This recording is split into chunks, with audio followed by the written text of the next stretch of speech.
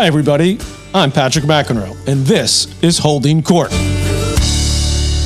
Hello. Another edition here of Holding Court, and we switch topics a little bit today. We did a bunch of tennis in the last couple of days, a lot of tennis news going on, but we'll touch on tennis in this one, but we're going to get into more of what's going on in the world of the NCAA and the NILs, which, if you don't know, are refer to names, image, and likeness, which is going on now in big-time college sports. So we're going to jump into this topic. I don't know that much about it, but the gentleman I'm about to introduce knows a lot about it. That's Mr. Richard Kent. He's a long-time attorney in this part of the country where I live, New York, Connecticut, sports lawyer for many years, a professor now at Manhattanville College, which is close to where I live, up in Fairfield, Connecticut, at Fairfield University. And I wasn't aware, Richard, that you've also written a couple of books on tennis. So clearly I need to do a little bit more homework. But so tell me first about the two tennis books you wrote before we get into this NIL issue in college sports, please. And welcome. Thank you for doing this. Oh, no problem. Well, don't I have to tell you who wrote the forwards? One, John P. McEnroe. There you go. Your dad. Yeah, that's where the connection with my dad came. I know you knew my dad for many years, and Yes. And you're a good man, and from above, he's smiling because you called him John P. McEnroe.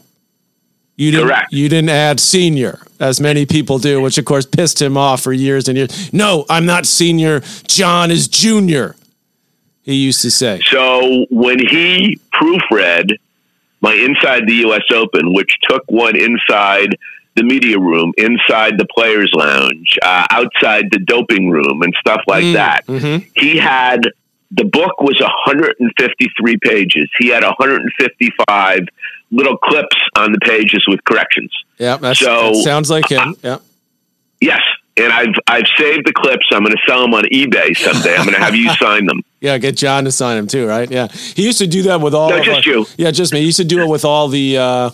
When I did a couple books, I think John got too smart as he got older and didn't even let him get a crack at it. But, I needed the help. Or when I did he used to drive our agents crazy because, they do these contracts and he'd just tear them to shreds. But that was years of being a big-time attorney. So, these guys were playing tiddlywinks compared to him when it came to perusing contracts. No doubt about that. All right, so let's talk a little bit about this NIL issue, because I know you're right at the forefront of it.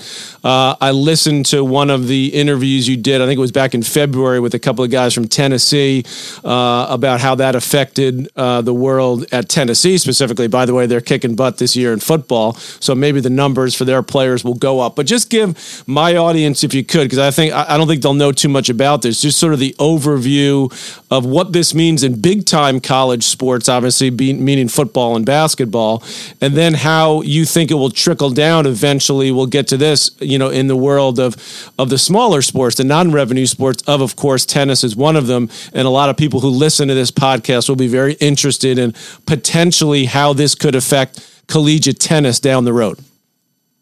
Absolutely. Let's go back a second to June of 2021. The United States Supreme Court, 9-0. Think about that. 9-0 in a highly factionalized U.S. Supreme Court decides in the Alston case, Alston versus NCAA, that student athletes are entitled to additional educational benefits. Mm-hmm. So when the NCAA lawyer said to Justice Kavanaugh, yes, but they get a scholarship, Justice Kavanaugh said, okay, I understand that an NCAA basketball coach earns $9 million a year. That's Coach K. Right. I understand that an NCAA football coach earns $12 million a year, Nick Saban. And who is this Mark Emmert fellow? He runs the NCAA and he makes $3.5 million. So you're telling me, Mr. Lawyer, right, that a scholarship suffices? Yeah, but they get they get meals too, and they get hotel rooms and free and free books, right? And free books, yeah. Correct. So 9-0. Justice Gorsuch wrote the opinion, and you've got Clarence Thomas and Sotomayor agreeing on an issue, they couldn't agree that today's Monday and that your name is Patrick McEnroe. Right, exactly. So that set the wheels in motion for this to happen, and it seems like it's. I think it's you yourself said on this previous interview I heard you do. It's the Wild West. This was back in February. Is it still the Wild West? It's the wilder West right now. It's a new world order. So what happened on July 1 is that 38 state legislatures enacted disparate bills. They're all different. Mm-hmm. And Michigan got pissed off because Alabama had a better bill, and it was more facile to get players at Alabama than it was at Michigan. Texas, it became simple, and Texas A&M formed what we call collectives. That's what I do right now. Mm-hmm. And they formed a $55 million collective. So each football player got $50,000 towards the end of 2021, and the schools can't be involved. So they divvy up. So let me just stop you for a second. So if you're on the football team at that university, no matter what position you play, where you are on the depth chart, you're getting the same money? You're getting a guaranteed $50,000. Okay. That's not to say that other players don't get more. Okay. There's a mandatory minimum. Exactly. Okay. Exactly. So that's Texas A&M, and we've got a quarterback whose name is Arch Manning, who's going to be at Texas next September. Chose Texas over Mississippi and Tennessee, right, and LSU. Isn't that where didn't the dad go to LSU? Where did Archie go? Yeah, the grandfather. Yeah, the grandfather. Sorry. Right. Correct. And I've been told anecdotally that the number will be between $10 and $15 million for him. This is not pay for play. Right. So he can't get a check today. Okay. But he can get a check the day after he steps on campus in Austin. But there's got to be at least a modicum of a quid pro quo. The kid's got to do something. 5 Instagram posts, an appearance on Patrick McEnroe's podcast. There you go. That would be something good. like that. Let me work that. Yeah, work that for me, Richard. So they have to do something. So that could be go to visit some kids at a school. Some local kids. Like we used to do that at Stanford in tennis. We used to go and do it. By the way, we weren't getting paid, obviously, but we would go and do a clinic at the local high school or something like that. So so basically anything like that, signing some autographs could be the quid pro quo. Exactly. Okay. Exactly. So, that's interesting. So clearly these players, and what about basketball? Is it starting to happen in basketball as well, or is it mostly just football? I would assume it's basketball too, no? It is absolutely men's college basketball, right. And it is also women's college basketball. And, don't forget sports like baseball, which is a revenue sport at many schools, lacrosse, which is a revenue sport at Maryland and other schools. So yes, it's not filtering down. It's happened from day one at those institutions with those additional sports. So where does this go? I mean, is this going to be good overall? I mean, it's good for the athletes initially right now, obviously, and there's so much money in the big time college sports that at some point something had to give. So that's what's giving at the moment. Will there ever come a time, in your opinion, that these athletes will be signing some sort of contract to get paid, like a salary, or it'll be all through the NIL? There's an effort right now that was started at Northwestern. A court shot it down a few years ago. It's been resurrected for college athletes to unionize. So that's a possibility. Right. There's also a lawsuit that was brought last week by an organization which represents college athletes for retroactive NIL money back to 2016 when the first case was brought. So that's pending in a federal court right now. And I kind of tracked post-Alston last June of 2021, and there's been about 10 lawsuits brought, all decided in the federal system in favor of student athletes. Wow. So let me think about this for a second. Let me just try to play this out. So if I'm a big time athlete, let's say I'm a basketball player, and because that's the sport I think where most of the time you see the LeBron James types or the Kevin Durant, Durant went to college, but those types of Kobe Bryant players that will bypass college and go right to the pros. So normally, because obviously they're that good, they can get more, basically make money earlier. So now if you're, let's say you're LeBron James, the next LeBron James who's 17 at the moment, he could basically be making millions or guaranteed millions if he said, I'm going to go to Duke or Kentucky, as opposed to going into the NBA draft, correct? You've got a conflict there between entities like Overtime Elite and the G League once you turn 18 and spending a year at Kansas, Kentucky, or Duke. Where am I going to make more money? Where am I going to get more visibility? Where am I going to play against better competition? So that is happening right now. But the word that we really need to mention in the trenches right now is retention. Mm-hmm. This is a retention device for mid-majors, and we're talking college basketball right now. Right. It is a retention device for the Bryants, the Fairfield Universities, the Quinnipiacs to keep kids. So let's play this out. Let's take Quinnipiac, which is in Hamden, Connecticut.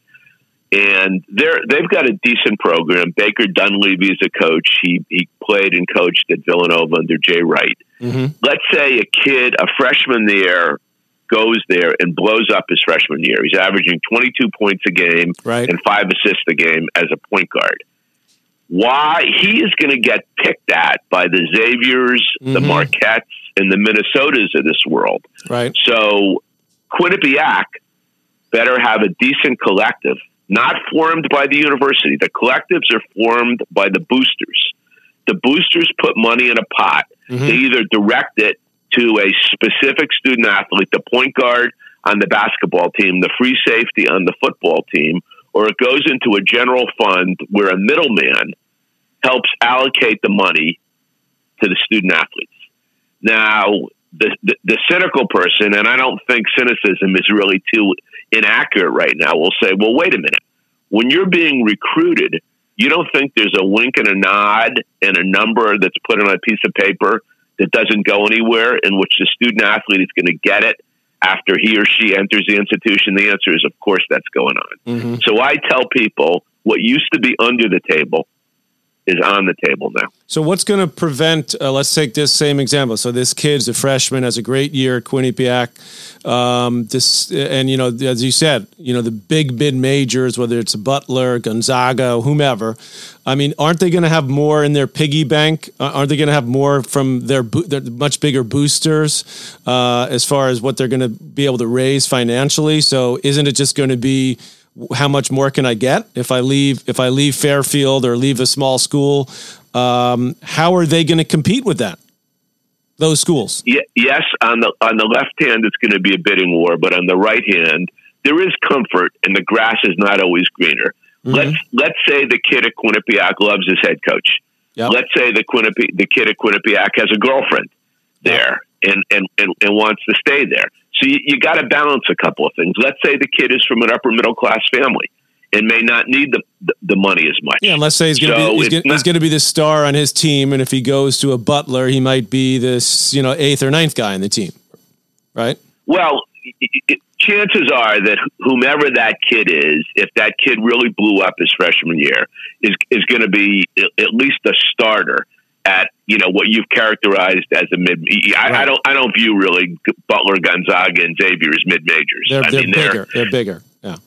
They're power sixes in my mind. Gotcha. All right, so let's get to let's use tennis because that's my sport, and but even the other sports, the non-revenue sports, whether it's swimming, volleyball, when I went to Stanford, these were popular sports on campus, indoor volleyball, water polo, for example, swimming. We had some of the greatest swimmers in the world, elite swimmers that were Olympic swimmers. So how's tennis? Obviously, you've got high-end potentially players that could go to the pros, and you're starting to see more kids taking the college route than ever before. So how do you think this whole issue will affect those sports down the road? interesting little rub in tennis because there's a bunch of foreign kids that are playing tennis in this country. I took a quick hard look at Ohio State, and you've got a problem there because kids are coming over here on what we call a student visa. Mm-hmm. And under the student visa, you're technically not allowed to earn money. Okay. So there's workarounds right now. They are crazy. I've actually been involved in a couple in which billboards, let's say a kid is coming over here from Serbia to play tennis. Very common. A billboard a billboard is put up in Serbia, and the kid is getting paid in Serbia to advertise whomever or whatever in Serbia, just so long as the money is not coming from an entity in this country. That is huge in Canadian kids coming over here to play college basketball, and there's loads of them. But going back to your tennis example, I believe your brother went to Stanford for a year, right? Correct. Right, and you went the full 4 years, right? Correct. All right, so when you've got a player, that's not John McEnroe, that could be, number 150 in the world, right? That kid may be better off if there's some rich tennis alumni at Stanford or UCLA or Ohio State that are willing to give that kid X amount of dollars, to stay for a year, because college tennis at the highest level is a pretty high level. And by the way, you've got to continue with Fit Biomics with Nella. I've been taking it. It is absolutely amazing. Okay. And I want you to go to the website, fitbiomics.com, and I want you to put in the code for Nella, PMAC25, PMAC25, and get your discount. Because I know there was a time this summer when it wasn't in stock, but it's back. That's because everybody loves it. So keep it going. I've been taking it for the last few months, feeling amazing. Still got to work on my sugar intake, cut that down. I'm going to get there. But Nella, the product, is next level. So again, use the code PMAC25 and you will be locked in. College tennis at the very highest level is like equivalent to like AAA tennis, like the challenger circuit in tennis. So you'll see guys from college can go out and, are they at the level where they can compete week in, week out on the ATP tour? Not yet, but, usually within, this is a top 5 or 6 guys. So once you get past maybe 5 to 10, it drops down. But definitely at the very top, let's say from the quarterfinals on of the NCAA tournament, you got guys that can definitely compete at that moment on the Challenger Tour, which is just a rung below the main tour. And then you're seeing guys that, once they get out there a couple of years, they can maybe become top 100, maybe even top 50 players. Correct. I mean, isn't there even I think I read this or saw it, isn't there even a kid at Columbia right now, Columbia University in New York, who's playing number 1, who's a top flight player? All the guys that will play 1 at those schools are top, and we're top juniors. Whether they make the transition to the pros is up for debate. I've said they're only, right. This kid J.J. Wolf actually played at Ohio State for a couple of years. He was probably there 2 or 3 years. So now after a couple of years on the tour, he's just starting to make his move on the tour. So he wasn't, number 1 in college. Like he was one of the top college. Maybe he was number 1 at one point, but he was one of, 5 or 6 kids. So generally, 2 or 3 of them make it to the top of the men's game. I mean, that's usually how it works. Most of them don't, but a few of them will. So he's one. Mackie McDonald played at UCLA for a couple of years. He's a little bit older now. I'm trying to think of the guys who are currently in college. The kid from from Florida, Ben Shelton. His dad played on the tour with me, Brian Shelton. His dad's a coach. So he's a perfect example of a kid who's, started out playing 4 or 5 on the team in his freshman year and, ends up winning the NCAAs this past year, I believe as a sophomore, and now has turned pro. But I can see your point where somebody like that, because it's extremely hard in pro tennis to be able to make money early on.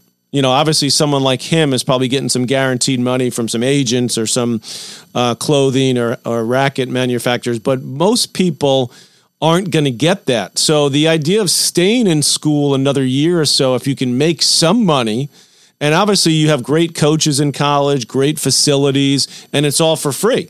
Whereas once you go on the tour, you're on your own. You know, it's not like getting signed by a team in the NBA or even in baseball if you're a high school kid and you get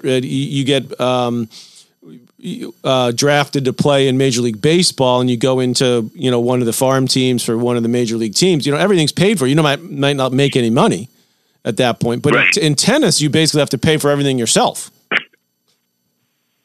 So I guess what I'm hearing from you, because I've been kind of worried about this, thinking that the big sports are going to get so big. And we saw this sort of happen, I think, in the last 5 years or so, 10 years, where some schools, even Stanford being one of them, got rid of, at least temporarily before there was alumni backlash, got rid of a bunch of those secondary sports for financial reasons. And I'm thinking big picture, the reason is because they have to spend more money to compete in football and basketball. Absolutely. So I guess what you're saying is, should tennis fans, because I deal with a lot of parents now through our own academy in New York, and just, you know, people that are involved in tennis or kids play high level junior tennis, thinking, you know, first it was a foreigners players taking their scholarship spots. Now, is this going to trickle down to where, you know, are some schools going to get rid of tennis as a big time program at a big time school? Well, I mean, unfortunately, and I use the unfortunately advisedly, because I believe very much in Title IX in 1972. But a lot of tennis programs, a lot of baseball programs, baseball at Providence, tennis at Rutgers, were slashed because men's tennis, because of the necessity of keeping an equal number of scholarships for women and men, given the problem with football, you know, being something that can't be replicated in women's sports. Right. So, but one thing we need to note here is that Title IX is not implicated because the universities are not technically involved here. So every football player could earn X amount of dollars, and every men's basketball player could, but a stink could not be made by women's athletes until the school becomes involved. And you know, you asked what's on the forefront, what's happening, what's going to happen. Number one, there's going to be federal legislation. I actually worked with Joe Manchin and Tommy Tuberville on a bill that's going to be introduced, I was told, in January of 2023, which is going to be uniform for all states regarding NIL. So you won't have an advantage with NIL in one state over another. And I would say if you and I have this conversation 3 years from now, the schools will be involved. The schools will be paying players. And I truly believe that at least in the Power Five, and the biggest Power Five, the SEC and the Big Ten, the student athletes in all sports, I emphasize all sports, will be getting a portion of the television revenue. Wow. That'd be a game changer. So you're predicting then that at the moment the schools themselves aren't involved technically or financially, even though it's sort of, I guess it's not even, it's set up through a mediator, right? If kids go to sign autographs at the local Five and Dime, right? In a big time college town, right? So the school's not involved, but you're saying that you think at some point the school will get involved in that. The schools will be permitted by federal legislation to be involved. The only involvement the schools have, and by the way, we've ignored completely the fact that the NCAA dropped the ball. They've done nothing. They could have issued regs on July 1 of 2021 and solved a lot of these problems. They basically sat on their hands and did nothing, and they forced state legislatures to do this. So the only involvement from schools right now is that they've made an edict, and it's been followed, that kids can't be repping gambling, products, like DraftKings or something like that, right. Alcohol products or cigarette products. Other than that, yes, car dealerships, the YMCA. And by the way, the YMCA raises another issue. Can we get these collectives to be 501c3s and get a deduction for making payments? Right. So if you're giving money to the local Y, you're getting a deduction for it, and the Y is paying these kids because they're doing some promotional stuff for the YMCA in Omaha, Nebraska, then you might even be able to get a deduction on it. So what would be your advice, Richard, to the college coach at a university? It could be any, even a big time tennis university where they rely on boosters or the local community. What would your advice be now to those coaches to maintain and sustain healthy collegiate tennis programs around the country? Well, in order for them to be able to compete on a level with all other schools, they've got to work the same way that the college football and basketball coaches are working with the NIL collectives at their school, with the boosters that have formed the collectives, and raise money from their alumni, raise money from their donors, raise money from the community, and be in a position to assist student athletes after they step on campus and to preserve their eligibility at their school so they won't leave and play at another school.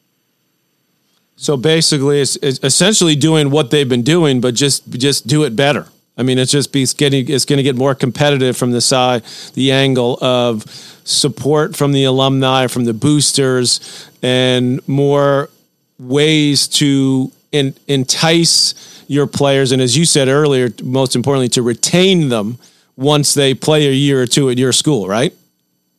Correct. The retention issue is not as prevalent and pervasive in football, let's say at Alabama or Ohio State, and in basketball at Kansas, Kentucky, and Duke. But it is at the vast majority of schools, the bottom of the Big Ten, the bottom of the ACC, and, all the mid-majors.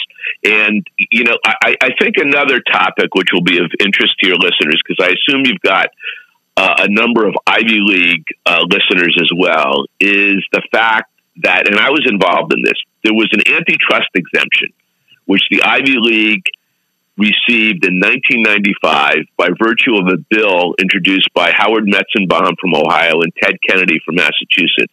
And the Ivy League has used that since 95 in order to stop the movement for scholarships, just scholarships for student athletes. There's only 8 schools in the country that don't permit scholarships, and that's the 8 Ivy League schools.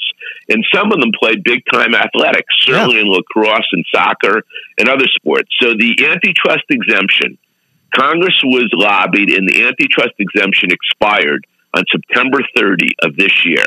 So the Ivy Leagues are at a crossroads right now. They're either going to do this voluntarily, or a student athlete is going to bring a lawsuit, and under the language additional educational benefits, which was put in by Brett Kavanaugh, they're going to be forced to offer not only athletic, but academic scholarships.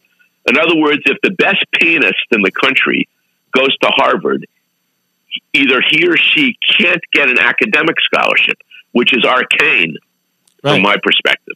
And the only way to get is to get financial aid at those institutions, which is obviously important. But that would be a game changer for a sport like tennis.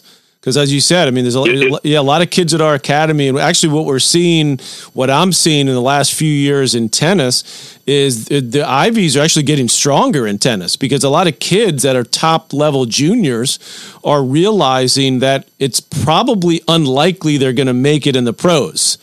Right? Because it's getting that much harder to make it in the pros. So instead of going to just a big time tennis school, I'm putting that in parentheses and quotes, they're going to go to an Ivy League school and get the education that they can get there. And you don't need that many, 2 or 3 players can make a huge difference on a tennis team, right? If you get them at the top of the lineup, you get 6 singles players, 3 doubles.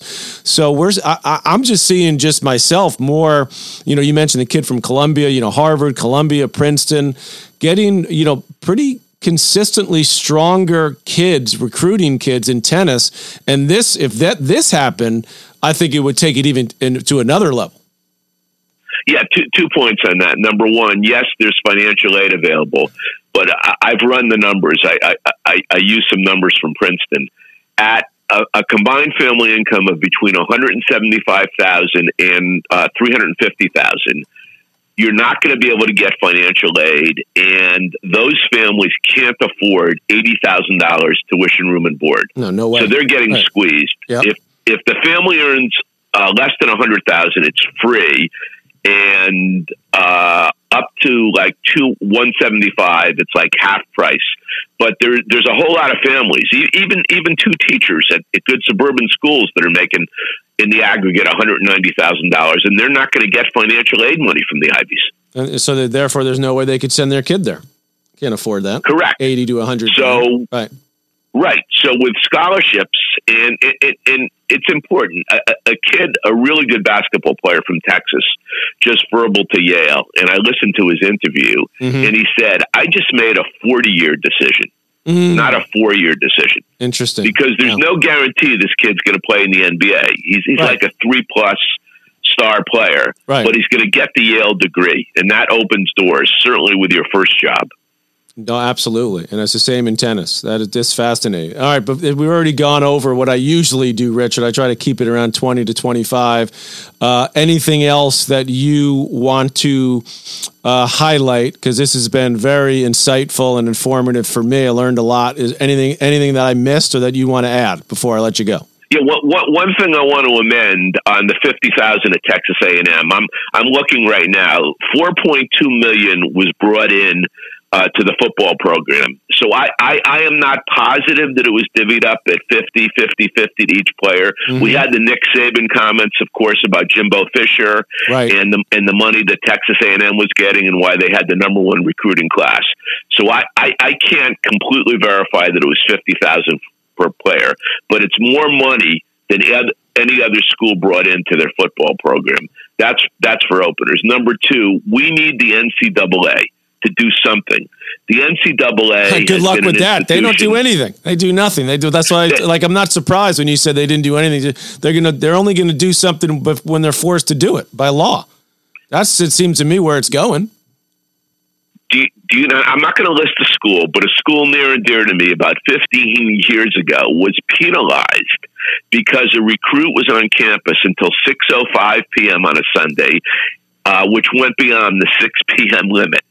For 5 freaking minutes. And right now we're dealing with millions and hundreds of millions of dollars being paid to college students over the table, but in all kinds of different ways. Once again, with the wink and the nod, and the NCAA is powerless to do anything. They're impotent to do anything at all. Mark Emmert, of course, has now left the NCAA. Let me ask you one last thing. It just popped in my head. I think I know the answer to this, but I just want to be clear about it because it does, again, relate to tennis for me and to people I talk to. So when you talk about the amount of money they can raise through the boosters, generally it's just specific to the one sport, right? There's a booster. They're like at Alabama. Obviously, they're going to raise way more money for football than they do for basketball or tennis. Does it go into a pool just for football? Like if I'm going to give money to Alabama, I'm going to say this: I'm giving you $100,000. This goes just to football, or could it go to all sports? How does that work? You as the donor can choose that either A, it goes into a general fund for all sports, or B, actually 3 choices, or B, it just goes to football, or C, it just goes to football and only the quarterback. Gotcha. Okay. So therefore, then it's up to, so the school really is involved in some way because then they have to decide how to use that money.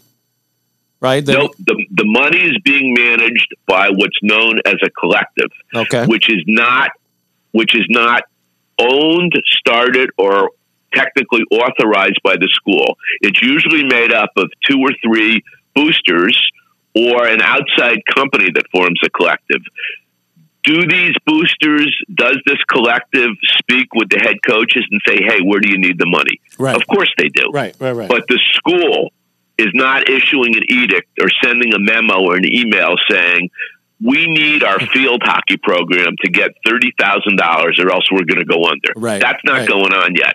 Interesting. But once the universities are involved, and I mentioned the 3-year time period in which I think it's going to happen, then the schools will be directing the money to whomever they deem appropriate and whomever their coaches tell the athletic director really needs the money. Well, what I've learned from this, in addition to what I mentioned earlier, Richard, is what you said rings even truer after these 35 minutes. It's not the Wild West. It's the wilder West, the wildest West out there. And it's going to be fascinating to see how it all unfolds in the next few years. All I know is that college football might be bigger than any other sport except NFL football. I mean, I think it's probably fairly close now at the NBA as far as just overall revenue that it brings in, or the economic engine that it is. Just amazing how huge it is. I don't know the ratings for what I consider to be one of the 5 best games I've ever seen. I saw it on TV, Alabama, Tennessee from a couple of weeks ago. But I got to believe the ratings were through the roof. And I mean, that place, from what I could tell, and from people I spoke with who were there, was just electric. Yeah, it was jumping, that's for sure. All right, Richard Kent, everyone, longtime sports attorney, very much involved in this NIL issue and NCAA sports. Appreciate having you on, and can you send me a copy of your book? I want to read my dad's forward on that. Of course. Sounds good. Richard Kent, everyone, here on Holding Court. Holding Court with Patrick McEnroe is powered by Mudhouse Media.